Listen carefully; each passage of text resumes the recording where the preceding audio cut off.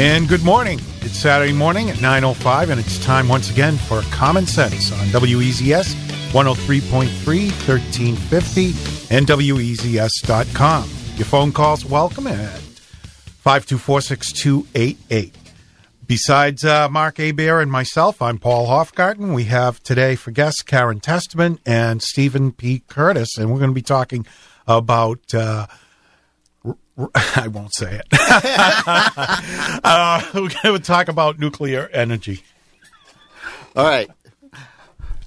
Good morning. First, welcome, Karen. Karen is with us today from Franklin. Lovely downtown Franklin. Yeah. She's a radio personality. She's run for governor.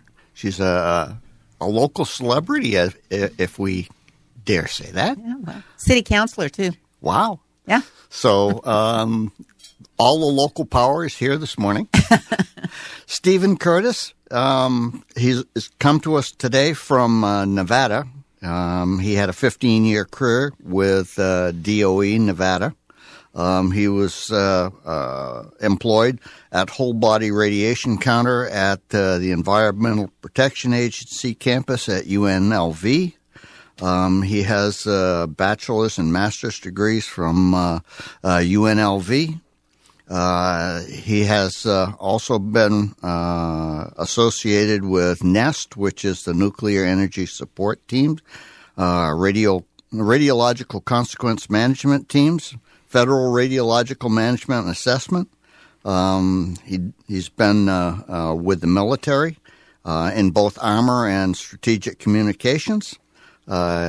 He's also been with the Department of Energy. He worked in development and integration with the Desert Research Institute.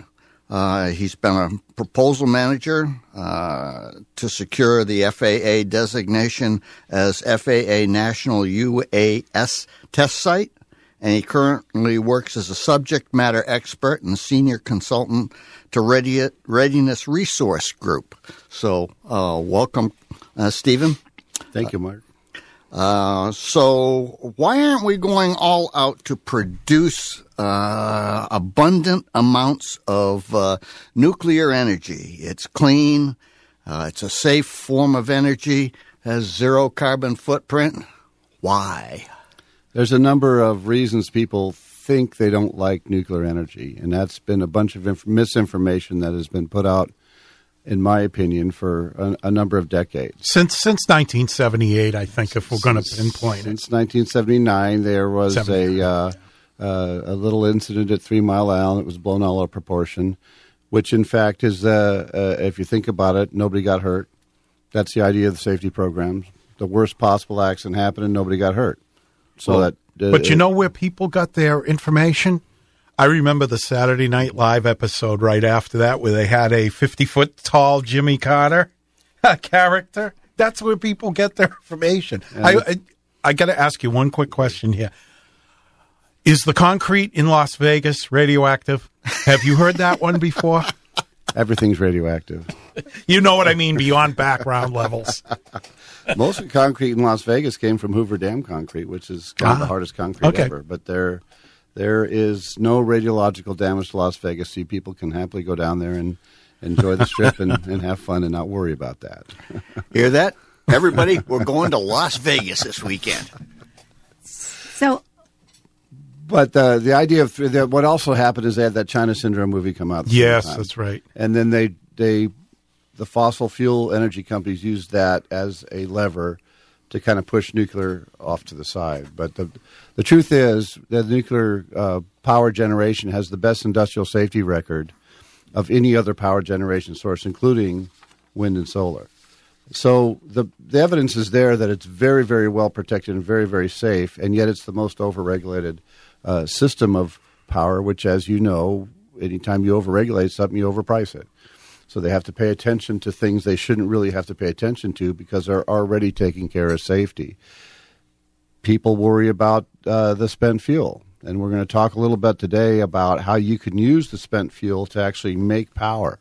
There's about 100 times more energy left in this fuel when it comes out of the reactor that can be used to make energy. And essentially right now we're sitting on 250 years worth of energy at the current rate of the entire United States, already in a repository, already a domestic supply, ready to go. People really are surprised when they hear that, but that's possible with a technology called fast reactor technology. So we're going to try to alleviate that problem by actually finally having a plan to dispose of the spent nuclear fuel. I call it slightly used nuclear fuel because that's exactly what it is. There is another aspect of competition that comes from wind and solar, but wind and solar is, it's overly subsidized because they bid into the market at $0. Now, any company that can make a profit by selling something to you for $0 is a little bit suspicious. And I think that kind of transcends the real free market enterprise that we're trying to do. So you remember Rockefeller came in and sold gas for $1 a gallon, and everybody could sell it for 10 cents a gallon, ran them all out of business. Then he ran the price up to 30 cents a gallon when he had the monopoly. That's what caused all the antitrust rules, and that's where it's going with wind and solar. And then Standard in New Jersey and Standard in New York get recombined. Go figure. Well, then they finally decentralized all that when the trust laws went in. Then they went back to try to pile it up in a stack. But that was what happened to AT&T as well. They decentralized all that stuff and made businesses compete with each other for your phone service, which really lowered the cost of phone. And then cell phones came in, and now we can have all the long. Remember when you were a kid, you got sent to your room for a week if you made a long distance phone call, and now kids can call grandma anytime they want to, and that's because of competition and free enterprise. Well, it doesn't exist in the electric business today, and you consumers are really paying the price. So here's a way you can get back into the competition-free enterprise of 100% clean because it's already been mined. It's already sitting there. So, all right, let's unpack what you just said in 5 minutes, just a little bit. Okay. I want to back the truck up onto safety because one of the biggest fear factors that nuclear power has is the safety factor, and the safety factor is really overblown if you stop and look at the statistics. So stop me when I hit something that doesn't sound right to you. So putting safety into context, about 1.4 million people every year in the United States die in traffic accidents. It's about 44,000 people a year. So, but that's a lot of people. And if you take a look at work-related accidents, that's huge amount. Yeah, that's like 2.3 million people. Deaths attributed to air pollution of one sort or another, 4 million. Exactly. In the entire history of nuclear power, the number of deaths attributed to nuclear power, not annually, but total, is about 200. That's a high estimate. There's been none in the United States. Well, in experimental times they have, but not from nuclear power generation for commercial purposes. So, well, that's true. They did have a nuclear accident on the Hanford Reservation. Some say that might have been a love triangle, but I don't know. I wasn't there. Well, I actually got to go visit the setup where the accident happened. It was a really interesting site because I was trying to understand how you could get a criticality accident in the first place. It seemed like a tough thing to do.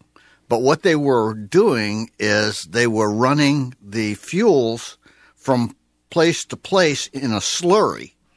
And for those that may not know, a slurry is a liquid. They put the fuel into a liquid, which moderates the nuclear characteristics. And they got the density of the fuel too high, and they had an instant criticality accident. Well, there were people too close, and they had an explosion. Mm-hmm.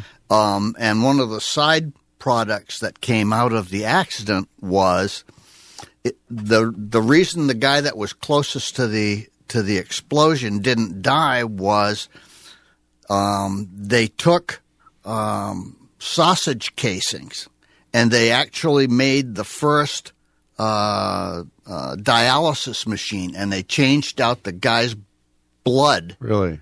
I didn't hear that part, but that's interesting. Yeah, that was the first dialysis machine was made out on the Hanford Reservation. First of anything in liquid form that has a fissile material in it is very difficult to control for criticality.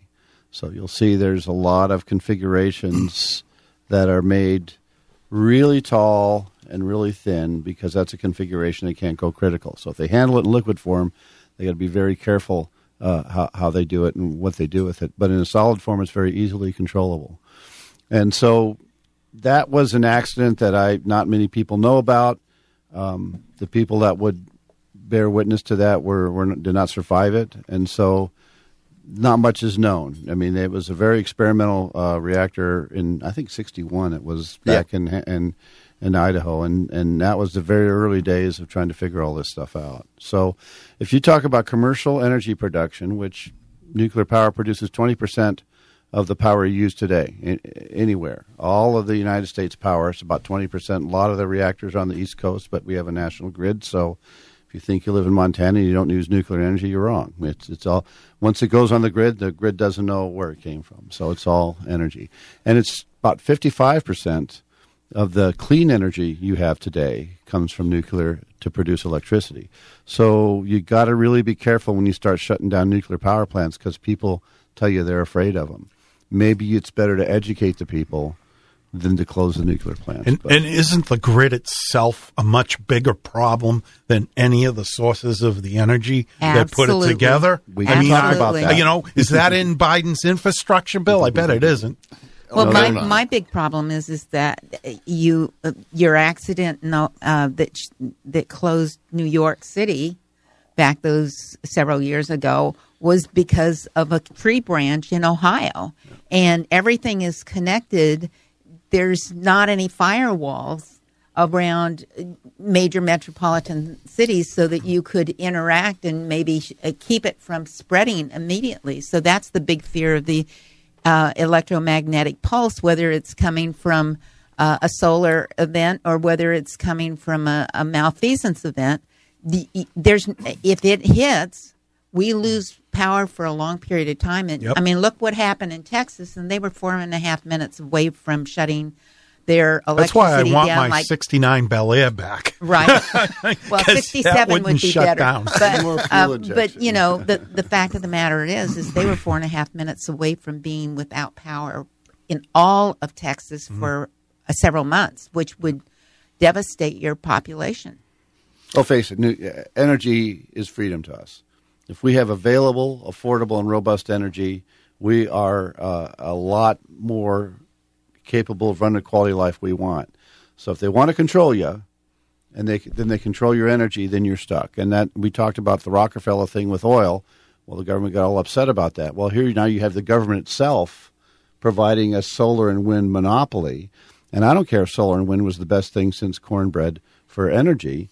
You don't want a monopoly because now you don't have a choice. You buy what they give you and you pay the price they say. And with energy, that would be devastating. If we can lower the kilowatt hour charge even 2 cents a kilowatt hour, the economy just blooms because now they're not spending it on energy. They're spending it on dinners and stuff and things that create jobs. So you really need to look at the energy more than just I flip my light switch on and it comes on. You need to look at a really economic driver and a quality of life definition. So that's why what we're talking about here becomes really important. The buzzword now seems to be carbon footprint. And carbon footprint doesn't exist with nuclear power. Essentially, there's very little to none. So if the goal is to save humanity, and we're all trembling at the thought of the end of the world coming in whatever the number of years is de jour. And if we're all about saving humanity, why does it make sense to have fear be blocking us from an economically viable, very accessible source of electricity. Why are we doing this? It's up to you people out there. You're the ones that are afraid of something that really you don't need to be afraid of. So a lot of that's education. And so you got to think to yourself, if fear is being spread to me, what's the reason that fear is being spread to me? And so that's more of a political question than it is a technical question. But you need to really understand how this works. Part of what I want to do is bring education to the public so they can make their own decisions. You shouldn't listen to me or Karen or Paul or Mark or anybody. You should go out and find your own. No, you should listen to Paul. And you do need to listen to common sense. Common sense, but find your own truth, because you have experts in all kinds of stuff that tell you things. So what we're seeing in a lot of these issues we have today, you have an expert that's equally qualified on one side and an expert that's equally qualified on the other side telling you opposite things. To me, that says I may be better find out what's really going on, not just listen to one side of the experts because somebody tells me to. So carbon sequestration, yeah, we maybe want to do that, but a lot more people die immediately, like you said, from pollution. So maybe pollution's the bigger problem we need to worry about early on. And guess what? If we solve the pollution problem, we're also solving the carbon problem. But now we're worried about carbon going from 400 parts per million to 450. If it goes under 200, all the plants die, and we lose our capability to live. So look at all the aspects of it. Don't really talk about that part of the equation, do they? So no, yeah. And the fact that we're all made of carbon. Mm-hmm. You know, how do you get rid of carbon at all on the planet? Because it's vital to all life. But a lot of people worry about pollution, and they should. And pollution's bad. We can tolerate a lot of it and still be okay, but we don't want to push that envelope any farther than we have. So if you want to think about it as non-polluting, you get a lot more people that understand the issue and want to cooperate with it. But you got to balance that with affordable energy, and you got to balance that with all other aspects of life that we deal with. And my mantra is, and it always will be, is free enterprise and a free market will drive the lowest and best consumer price, but it won't always drive the millionaire's best deal. Okay, right. So, but you as consumers pay the money, and you as consumers ought to make the determination. But you got to be a little more sophisticated than you are today, and really look at those aspects of it. That's so true. That's true on a whole host of things. And on that note, we're going to take a quick break. We'll be right back. There are ways to modify pricing without compromising on the quality of what you're getting. Jody Sleeper of American Cottage Handmade Rugs and Custom Home Furnishings and Decor. If a customer comes in and they love something, but I know that they tell me that, we've already budgeted for this and this and this, we love that. I can modify a design. It'll still be just as beautiful, but I can modify sometimes content that you wouldn't know the difference. And there are ways to modify pricing without compromising on our pricing or the quality of what you're getting. For stunning handmade rugs and custom home furnishings and gifts, visit American Cottage, open Monday through Saturday from 10 to 5. They encourage masks to keep the economy moving forward, and renovations are also moving forward as they expand their showroom. In-house consulting is always available, so visit American Cottage just off Route 11 in Guilford on 9 Guilford East Drive, or call for an appointment 877-263-7268, 877-263-7268 for American Cottage. Sometimes life is wonderful, and sometimes it's not. Cherish the good, but always be prepared for life's challenges. At Private Healthcare, we provide the peace of mind you deserve. With Private Healthcare, you'll get the coverage you want and healthcare you need. If your employer doesn't supply healthcare coverage and you don't qualify for Medicare or Medicaid, you need to give us a call right now. Private healthcare is private health insurance for ages 65 and under with medical, dental, vision, and even prescription coverage. When life comes at you unexpectedly, you need to be ready, and health insurance is your financial safety net. If you're looking for health coverage at the best price and your annual household income is $35,000 or more, give us a call at 800-664-2612. That's 800-664-2612. 800-664-2612. And we're back on Common Sense, WEZS 103.3 and 1350, WEZS.com. And our guests today are Karen Testerman and Stephen Curtis, and we're talking about nuclear energy and specifically about recycling spent energy. Yes. So to kind of carry on where we were going on before, we want the best market we can get. And to my mind, the government's job is to create as a level of a playing field so competition can happen. They want to have some safety envelopes, but if you favor one market over the other, you're going to really be sorry in the end, because you're going to be then beholden to one robber baron instead of competition driving the train, and that's what we want to get to. And the next diversity. Yes, that's the word. Diversity. So you have it in your communications. You can call long distance, and you can compete your long distance with everybody.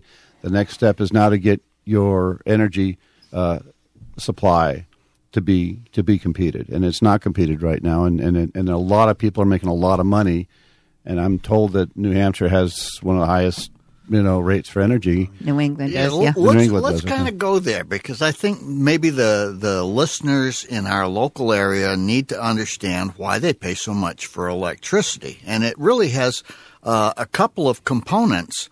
And one component is that we have the legislature grossly involved in what is allowable in New Hampshire.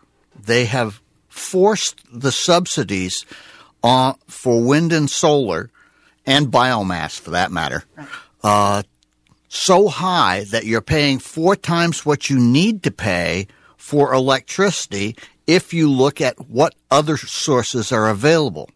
So that's one source of high rates in New Hampshire. The second source is costs that were dumped on the ratepayers when we shut down a nuclear plant, and there was no way to recover the costs. So everybody looked around and said, "Who's gonna eat the loss?" Well, guess what? There are 1.3 million of us out here, and we should have more voice, but we actually got less voice in that decision. So we have a very high stake in determining what kind of energy is available moving forward for New Hampshire. And we're at a kind of a critical point, because New Hampshire uses almost 100% of what is generated in New Hampshire, and we are shutting down all of the fossil fuel plants in the state. And the next thing to come along is silting in the hydro plants. And nobody's really talking about that in New Hampshire, but it's coming. We have hydro plants all over the state.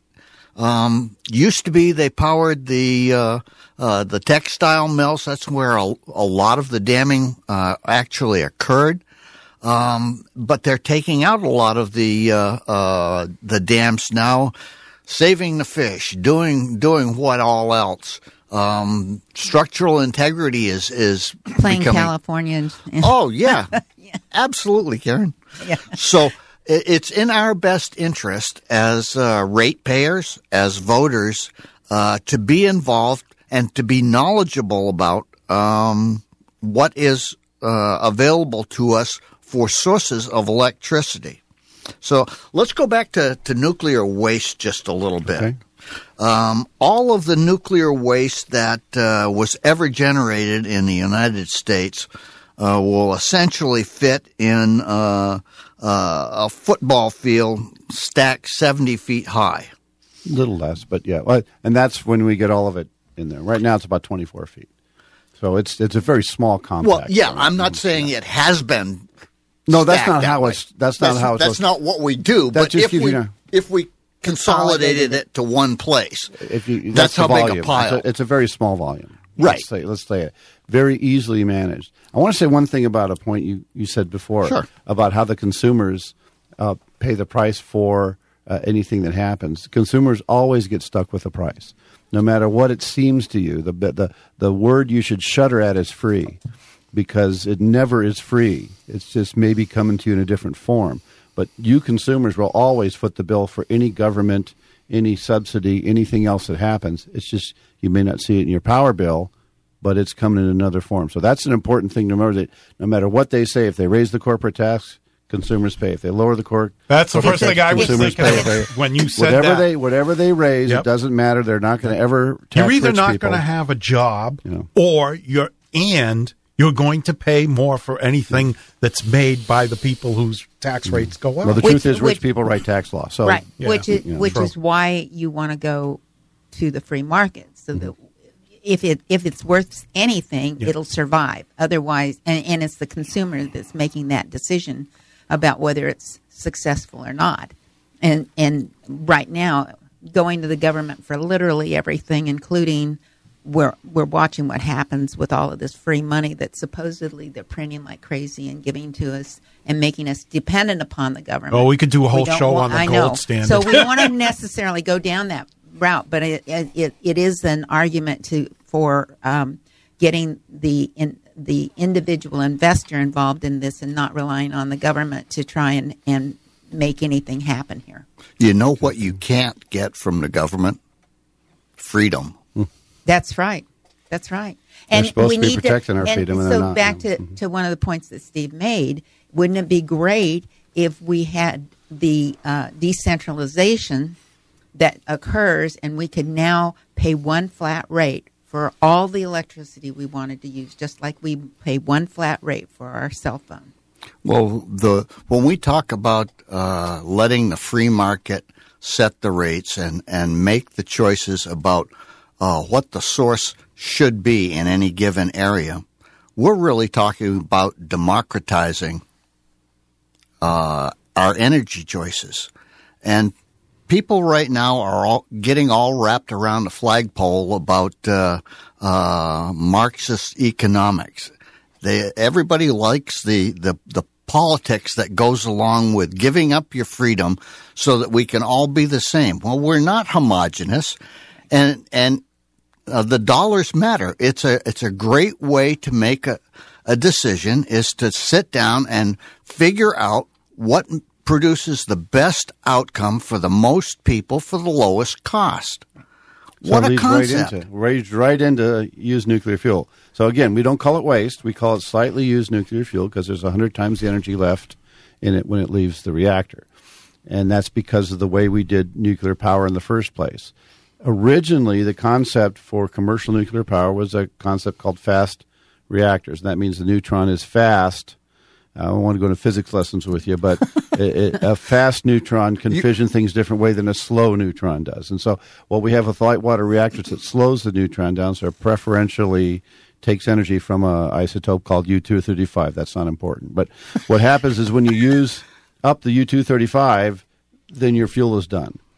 And there's a whole bunch more uranium in there that has energy in it that's not being produced as energy, and now you consider it waste, okay? And it's important to say that that's only 3% of the overall waste. Is the U-238 the waste? Yes, well, it's 97% of it. Yeah. There's a 1% of this plutonium, which actually you can use for a reactor, and most of the rest of it is 3% is fission products. 1% is something called minor actinides, okay, which is higher levels of heavier than uranium atoms that are formed in there, which they worry about because they have a long half-life, and longer half-life means it's less radioactive, but we can talk about that later if we want. But the idea with fast reactor technology is you can fission all the rest of those in a configuration. I'm sure you all heard of breeder reactors, and we all got afraid of those because they'd breed plutonium that you'd want to worry about making a bomb out of, which commercial reactor plutonium is not nearly ideal for making a bomb. You can make one, but nobody will try because look at North Korea. Iran. When you say breeder reactors, I think of Iran. Iran is starting from scratch to make their plutonium. North Korea started from scratch to make their plutonium. They didn't go after spent fuel to go make their plutonium because it's just not practical. So we let them do that right under our nose. That's a story for another day. But the spent fuel now we have sitting there, a domestic supply. It kind of grated me when I heard Trump talking about we need to develop a domestic supply of uranium. We have a domestic supply of uranium. Yeah. So it's all in the United States, all sitting there, 250 years worth of energy. We just have to start using it. Now, my idea for that is you have some in New Hampshire, okay, and it's plenty safe where it is. The way we do is and many people don't realize this, but new fuel going into a reactor you can stand right next to. It's not dangerously radioactive at all. And that's how they do. They load it directly. But when it comes out, the fission products are very, very radioactive and with reasonably short half-lives. So there's a lot of radiation coming out, which causes a lot of heat. So they move it out of the reactor and into water ponds. You've probably seen the water ponds with 25 feet of water will shield all of the radiation, and they circulate the water around and take the heat away. After about 5 to 7 years, depending on how long you left it in the reactor, they'll pull it out of there and put it in something called dry cask storage, which is a big, huge concrete container that has reinforced concrete, but now air convection can cool it, and that's where it sits. That's where it's sitting today. Now, the problem with the utility companies is when you start the technology of fission and fission reactors, the easiest part of the whole thing is what they call the back end, the waste. That's the easiest problem to solve, technically. So nobody really talked about it. They were all talking about how to make the reactors work and everything because certainly we're going to reprocess spent fuel, and that's going to be easy, okay? Because none of the physicists are worried about that because it's just the simplest part. But that's the part they chose to put a roadblock on it. And that was, in my mind, disingenuous. And Carter should have known better. Okay, because he's a nuclear engineer. Yeah, actually, okay, so, that's a really He was worried about the point. hostages, I think. But he's driven by other factors, and he's got a lot of other things to think about, and so I give him the benefit of the doubt, I guess. But they were going to do chemical reprocessing like France does, which makes new fuel that goes back into a light water reactor. And you can really only do that recycling once, maybe twice, okay? And then you still have to sequester the stuff and put it into which France does very well. They've got no issue with their spent fuel right now. But a fast reactor can turns it all into the fission products we talked about. Right. Okay, so they're really radioactive, right? But they have, after 300 years, they're back down to the levels of uranium. We talked about the tritium decay half-life. Yeah. But it takes about 300 years to get all the way down to background. But after about 50 to 100 years, they're very, very manageable radioactives. It goes down very fast. It's a decaying exponential, which means it goes down fast and then slows down later. So a lot of the radiation goes away very quickly. So you're not facing a really technical, hard program to solve. In fact... Oh, so decay's not linear? Not unless you use a log scale. No. No, it's not linear. You're absolutely right. You know what? I'm going to have to cut in here, and we're going to take another break. We'll be right back with more talk about nuclear energy and the waste products. Listen up. Are you tired of getting bad money advice from some doob writing blogs in his mother's basement? Well, our Baby Steps plan actually works, and it's helped millions get out of debt, save for retirement, and build wealth. No matter where you are in your journey, you can win with money. The Ramsey Personalities and I will show you how right here on The Ramsey Show. Dave Ramsey, weekdays 9 to noon on News Talk 103.3. Sometimes life is wonderful, and sometimes it's not. Cherish the good, but always be prepared for life's challenges. Private healthcare is private health insurance for ages 65 and under with medical, dental, vision, and even prescription coverage. If you're looking for health coverage at the best price and your annual household income is $35,000 or more, give us a call at 800-664-2612. That's 800-664-2612.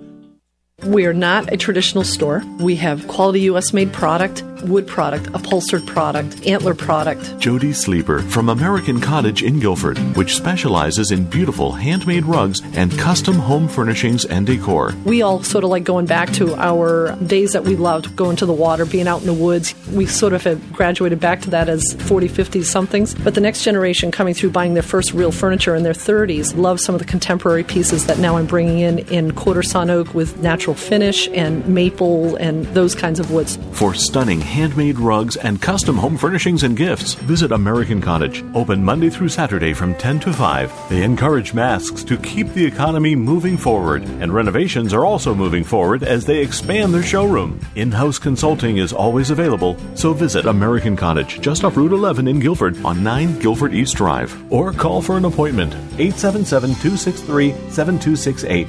877-263-7268. We're back on Common Sense on WEZS 103.3, 1350, and WEZS.com, and we will continue our conversation. Well, let me get this in quick before we get on another track, which this is fascinating to me. But the idea with used nuclear fuel now is there is no solution. The bottom line is the government has no solution. They're going to put it in a mountain in Nevada, which I spent lots of time dealing with on other levels, and Nevada was obtuse about it. Uncharacteristically and unnecessarily, but they were. And no matter how much the government leaned on them, how much money they spent there or promised, Nevada wasn't giving in. And they were able to delay this now for 40 years. So the mountain's sitting there wide open. They spent $12 billion on a smoking hole there. They got a lot of information, so the government's good at writing reports, so there's lots of reports written, but no solution. No solution even now. No solution even being talked about. They had this Blue Ribbon Commission in 2012 where they said, well, we should find a state that gives consent. Okay, that's a great solution. So now, how many states give consent? 0. None. Okay, so great job. Now you've got the solution. Okay, implementation may be the key, right? So I'm thinking that if a state would give consent, it would really change the way we think about not only just nuclear energy, but all energy, okay? Because now you solve this problem, but the state can say, we will consent if, okay? So my idea is that you devise what we call a national laboratory. DOE has national laboratories. That's how they do business. All the money DOE appropriates for energy goes to national laboratories. They're all basic research laboratories, so their product is reports. And the joke is, in the American Nuclear Society, we're creating paper reactors, and we are. So lots and lots of discoveries made. None of them have made it to the well, not none of them, but not enough to make a difference. Have made it out of the labs into something we could use for, kicking China's ass in economics. I thought that's why we had Oak Ridge. So Oak Ridge does basic research. But we have a group in Manchester who has been tapped recently, within the last 5 years, to bring cutting edge technology with respect to chronic illnesses to translate the cutting edge research into usable products. That's one of the things that's going on in Manchester that's led to some economic good times for the city. Given that the nuclear industry and it has components nationwide, has been around for at least 75 years now. Seems like we would be having some more commercially viable alternative uses of the technologies. For example, I know that there was a project, and you probably know many more projects than I, that was designed with looking at the structural materials that they use in making nuclear reactors. They had it was called the Fast Flux Test Facility, and what they did was they tried to age metals to see at high temperature to see what their structural components would do. Now, it seems like we use an awful lot of metals in everyday life. There should be some applications, whether they are directly applicable to nuclear power or not, that would be making their way back to us. I mean, similar to NASA, when they in the 60s we went to the moon, and we got all kinds of things from it, whether it was Tang or whatever the products were. And NASA's better at it, okay, clearly, because they've able to transfer some of this capability out to the market, but DOE's not. DOE has all these very good intentions, okay? But when they get money, they give it to the national labs. The national labs do basic research, and that's where it stops. They do try very hard to get tech transfer going, but the national labs don't want to do that. They want to do basic research because they're PhD scientists, and that's what we do, okay? So the concept is if the governor of a state, maybe New Hampshire, would say, we will accept all the used nuclear fuel, that would completely change the attitude of nuclear power in all the hollowed halls of our Congress. It would rattle their chains to the max because nobody is even talking about it. In return for, we get this tech transfer optimized, business optimized national lab that DOE runs a national lab that actually, no kidding, his only job is to shop all the discoveries of their other national labs and expedite it out to the industry. That's their only job. No basic research. They're just making all the stuff work we've done for 50 years, try to maybe useful to energy. And you take some of these new businesses who are startup businesses, have no capital, no lobbying, no capability of that all, and offer them space in an industrial park that sits right outside of this. Now you have this conversation going between these two, and you can actually optimize some of these discoveries, and you get to the point where now these industries say, we really need to know about these things. All those things you're researching we don't need to know about. These are the things we need to know about, and they can actually get a budget in this optimized lab and say, okay, stop thinking about that other stuff, start thinking about these things, and let us know so we can let industry know, and we can really get an advantage. Now, that doesn't happen anywhere in the United States in any meaningful way before all you guys call in from the national labs, okay? And they know, and I think they kind of know that. They don't like to do it anyway, so I don't think they get a pushback from this.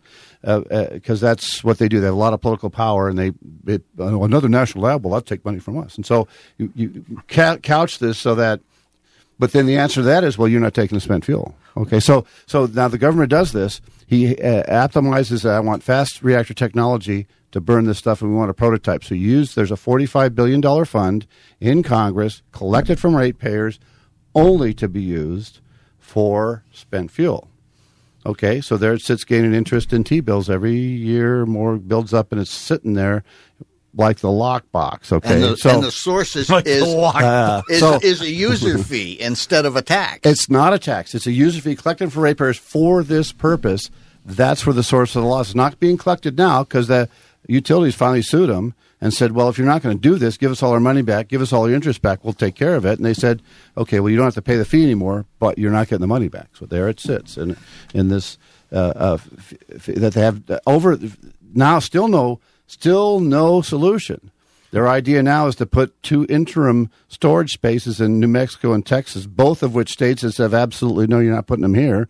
And yet they're still going to go forward and design them with the idea that Texas and New Mexico are less strong than Nevada, and maybe they can get them in. Why would New Mexico have an objection? Alamogordo is there. Don't get me started on that. That's another radio show, but they do. Because of this theory that, it's all bad and we're all going to die, okay? And so I've been protecting my people in my state, and I'm not going to do this. Well, the first governor that decides that they want to be really free enterprise and make this happen, because there's really no danger. It's really well sequestered. You can even transport it if you want to. The bottom line of this... You know what? From a political standpoint, to be honest with you, you need to find a governor and legislature where the majority of the legislature and the governor will not seek re-election. That's the first state that you're going to be able to go Well, into. I'm open to any state, but I've been here in New Hampshire for 3 days now, and I really like what I'm hearing. Yeah. So you guys have an opportunity, kind of a small state, kind of can make decisions a lot quicker on a national level for the betterment of your people. And so you really do have a way to move. If you do it in Texas or Florida, they got, 37 representatives. They got all get on board, and that's hard, okay? So a smaller state would be a much better place to do this. But you're going to have the resolve. The governor's going to have to say, okay, I don't care what other institutes you have in this state. If the governor goes to the president and says, we're not doing it here, they know after 40 hard years of experience in Nevada that they're not going to crack that code. They're not going to get a national exigency or anything else that they try to do. They're going to be able to stop it in courts and delay it forever. So unless you get a governor that has the resolve, now how do they have the resolve? Leverages $45 billion for good stuff for New Hampshire, but it has to be oriented around using the used nuclear fuel. Okay, so thorium reactors are great. Other fast reactors, light water reactors that are SMRs are all great and everything, but they're not going to be able to leverage that fund. So there's several technologies you can use to burn that used nuclear fuel, and there's companies already capitalized with private money with designs that can do that. They're not going to crack this ceiling until the general idea of nuclear power is okay is going to happen. Yeah. A governor could do that. One governor in one small state can change the whole world by doing this. Okay? All right, we're going to take our final break, and we'll be right back to finish up our discussion. There are ways to modify pricing without compromising on the quality of what you're getting. Jody Sleeper of American Cottage Handmade Rugs and Custom Home Furnishings and Decor. If a customer comes in and they love something, but I know that they tell me that, we've already budgeted for this and this and this, we love that. I can modify a design. It'll still be just as beautiful, but I can modify sometimes content that you wouldn't know the difference. And there are ways to modify pricing without compromising on our pricing or the quality of what you're getting. For stunning handmade rugs and custom home furnishings and gifts, visit American Cottage. Open Monday through Saturday from 10 to 5. They encourage masks to keep the economy moving forward, and renovations are also moving forward as they expand their showroom. In-house consulting is always available, so visit American Cottage just off Route 11 in Guilford on 9 Guilford East Drive, or call for an appointment 877-263-7268, 877-263-7268 for American Cottage. Have you written a book and want to get it published? Then call Page Publishing at 800-955-4538 immediately. That's 800-955-4538. Page Publishing is looking for authors of all types of books. And unlike most publishers, Page Publishing will take the time to review each and every book submitted to them and give you their feedback. If they like what they read, they'll get your book into bookstores and for sale online at Amazon, the Apple iTunes Store, Barnes & Noble, and other outlets. They handle everything: editing, cover design, copyright protection, printing, publicity, and distribution. So if you've written a novel, children's book, cookbook, inspirational work, poetry, or a biography and want to get it published, then you need to call Page Publishing and do it immediately. Call 800-955-4538 now for your free author submission kit. Again, for your free author submission kit, call 800-955-4538. That's 800-955-4538. Your road to fame and fortune could very well start with this simple phone call. Call Page Publishing at 800-955-4538 for your free author submission kit. Yeah. Okay, we're back on Common Sense, WEZS 103.3, 1350, WEZS.com. I'm Paul Hofgarden with Mark Hebert. Today we have Karen Testerman and Stephen Curtis, and we're talking about spent nuclear fuel and ways to use it as energy. And it's been pretty interesting so far. And future employment and business for New Hampshire. So when last we left you, well, let's take a left turn just a little bit, and maybe, as Jen Psaki would say, let's circle back. Well, we're used to that. One of the things that you talked about was the transfer of research, raw research, to a practical output in the wider economy. Mm-hmm. Is part of that the problem of the slowness of the transfer? Does it have anything to do with the way DOE handles patents and the IP that goes along with the research? Basically, if DOE produces IP, it's available to anybody who wants to come in and use it. But they don't encourage it, and they don't work with industry to do it. It kind of, like everything else in government, is a lot of paperwork and maybe too expensive, and so they just give up and do their own. But the biggest expense that companies have to advance things beyond today is basic research. That's something they don't want to invest in. So DOE is uniquely suited to do basic research, but they're not uniquely suited to transfer that all out. The NREL, the Energy Lab up in Colorado, there's 5,000 patents that they've spent U.S. money to produce and develop, and nobody's marketing them. They just put them in a list on their website, and if you like this, come and talk to us. And so, but nobody's really making an effort to push these things together. Well, a private enterprise company would be would be stupid not to do that. That would be a facility that would optimize that system to make that happen much more efficiently. But there's a reason why that's not happening. People in private enterprise, private business, will make a nickel where they can make a nickel. They're not going to walk past the penny on the street. They're going to pick it up and put it in their pocket. Mm-hmm. So if we have research and development that's done and it's available, the question that comes to my mind is, why are they walking by that? There either has to be a requirement, whether the requirement is that there is no proprietary information. And if you think about most big brands that come about, whether it's a Microsoft or an Apple or, in days gone by, it was Kleenex or Coca-Cola or whoever it is. There's always something that they have that is proprietary about their product. It helps them build their business moat and makes them have a longer lifespan as a company. Mm-hmm. So do we need to take a look at what we're requiring, meaning DOE, what their requirements are to use these basic research?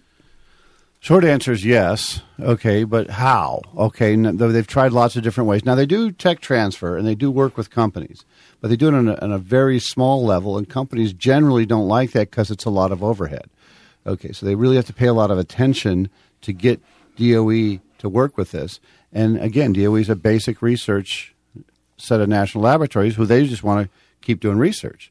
They don't want to transfer out because that means that they're done with that. Now they got to find something else to do research on. So you got to optimize that system. So maybe they're thinking of something that's not as important to business, and you want them thinking of something that is more important to business. So do we need a DARPA equivalent at DOE? We do have one. It's called EARPA, and they're very, very good at what they do. But that's even more basic research than the labs are doing. That stuff way out there, okay? And it's called high risk, high return. So they may try 100 projects to get one to work. Right. Okay. They are doing that. And but again, getting that out to business is and they do it better than the labs do. DARPA and EARPA do, but DARPA is defense. They're optimized for making better defense things. Okay? Right. Now I'll tell you that the military right now is developing small modular reactors for microgrids because they're afraid of the vulnerability of the national grid that they're using all the time. So they are actively developing small modular reactors to the point where they want every one of their bases to be a microgrid. So they power their own stuff from the base with this reactor. And they're down to 2 designs that they're going to pick one to actually put in a base somewhere and make it work. So they're way down the road to this. And so like the Navy did, because we have 100 reactors floating around the world in Navy ships that nobody even worries about because they're so safe, that they are now trying to bring this to the Air Force and the Army for strategic kinds of strategic and tactical, because they want small reactors in the field because everybody dies in the war from the logistics chain. So they want a power source out there that can make water, they can make energy, they can make fuel, and even with adaptive manufacturing, they make repair parts. So they cut down on the amount of logistics chain that they need, and therefore the amount of deaths they have. So they're very, very interested in this and moving forward. So microgrid means how small or how large? It's not a household reactor. It would be like for a town? It'd be the minimum for maybe 1,000 or 2,000 people. Okay. All right. So that's the idea. The bottom line is this is huge business. There's a potential for $10 billion in revenue.